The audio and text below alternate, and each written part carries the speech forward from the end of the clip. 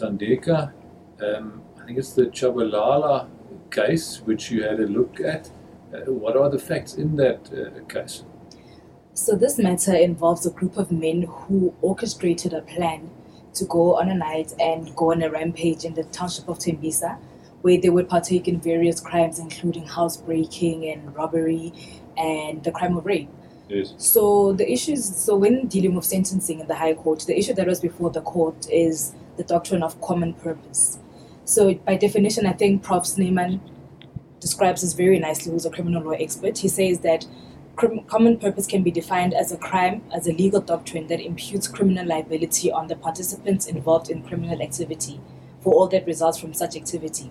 Yes. Which simplified basically means that if we as a group here of panelists all agree that tonight we are going to shoot everyone in this building, whether Mr. Volker pulls the trigger himself, we will all be liable because we orchestrated the plan together. So the court of first instance, the court of law held that a common purpose must have been formed before the attacks began, and that the rapes were executed pursuant to a prior agreement. So basically, all the co-accused were all charged with the crime of common law rape. The matter with all, even though they were not all involved, even though not all of them were involved. Yes. The matter, the two applicants, Mr. Shabalala and Mr. Ndulu, then appealed to the Supreme Court of Appeal. And on appeal, the Supreme Court of Appeal reversed the findings of the High Court on the application of common purpose. They disagreed with the High Court that members of the group had a prior agreement to commit the crimes. They held that the doctrine of common purpose cannot be applied to crimes that can be committed only through the instrumentality of a person's own body. So I'll pause there before I give the ruling of the Constitutional Court. Okay, yeah, interesting question.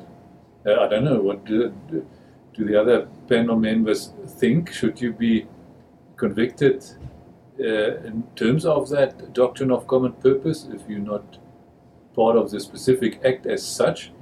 I guess it makes sense. I mean, if you partake as a group in such a criminal activity, then obviously one can expect all of those things to happen, and I think it makes sense that all of the relevant accused then can be found guilty. I don't know, what do you think, Janus, Nicola? Would you agree? Well, I guess, Volker, my expertise in criminal law are quite limited, Yes. so I don't want to jump the gun on this one. Nicola, what's your feeling? I Janus? think it is an interesting question, especially when it comes to rape, because it, as you said, it's one bodily action and somebody isn't actually doing it. But if you kind of imagine that one person is perhaps the getaway car and somebody else is the watchman, you are enabling that act to be done. So I do support kind of that conviction, or that it's done on the basis of common purpose. Yeah, Volker, I agree with Nicola there, and I think that's the purpose behind the doctrine then. If you were part of the plan, or you at least knew someone was going to be raped, and you still go and join the group that night, even though you just wanted to go and steal a refrigerator or whatever the case might be, you were sort of part of the planning, and I would hope that they are all liable. I hope we're right, Nicola. Okay, wait, let's break the tension. Nika, what did the Constitutional Court decide? Well, Nicola and Janus are correct. The Con Court did concur with the ruling of the High Court. I'll quote this. It says that one of the judgments said that it is disingenuous to now contend that because they did not penetrate the complainants, they should not be found guilty of the basis of the doctrine. So the court held that the doctrine of common purpose should equally be applied to all the accused. Yes. Or do you agree? What is your opinion? Definitely. I think in light of the current scourge of femicide in the country, the court held the correct ruling, really. I agree with them. Okay, yeah. I guess it might be relevant in terms of the sentencing, that it's mitigating that you were not directly involved with the crime as such. Yes. I think there the court would take it into account. But that doesn't change the fact that in principle you are also guilty of the relevant crime. You're indeed correct. All right, then another interesting question I would think is the whole difference between statutory rape and common law rape. Explain that to us.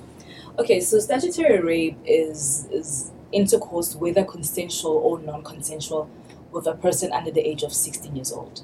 Whereas common law rape is the act of non-consensual intercourse with any other party. Okay, so in the case of statutory rape, consent is not relevant. So It's not even if there was consent, it's still a crime. Indeed. Okay, because the Howard Bishop's case that was in the news a lot, and the teacher there that allegedly had some relationships with some of the boys at the relevant school, etc. I guess that is also then relevant. The age of the boys, according to the articles, all the boys were older than 16 years of age. So would the legal position be different if they were younger than 16 years of age? It will completely be different. Automatically, it would be statutory rape and she'd be liable for statutory rape. Okay. Even though she was a female and the boys were males under the age of 16, so that doesn't make a difference. I think that's actually quite interesting because legislature is not really caught up with the distinguishment. Usually, how the Criminal Law Sexual Offences and Related Matters Amendment Act defines the act of rape.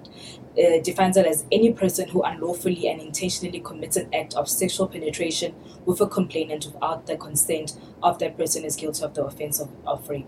But I think that the case of S versus Ntuli, the case that we just went through now, sort of extends the definition of rape to include that of men as well, which says, I'll quote one of the justices who said that rape is often miscategorized as an act of non-consensual intercourse when it is more aptly understood as a violent imposition of power.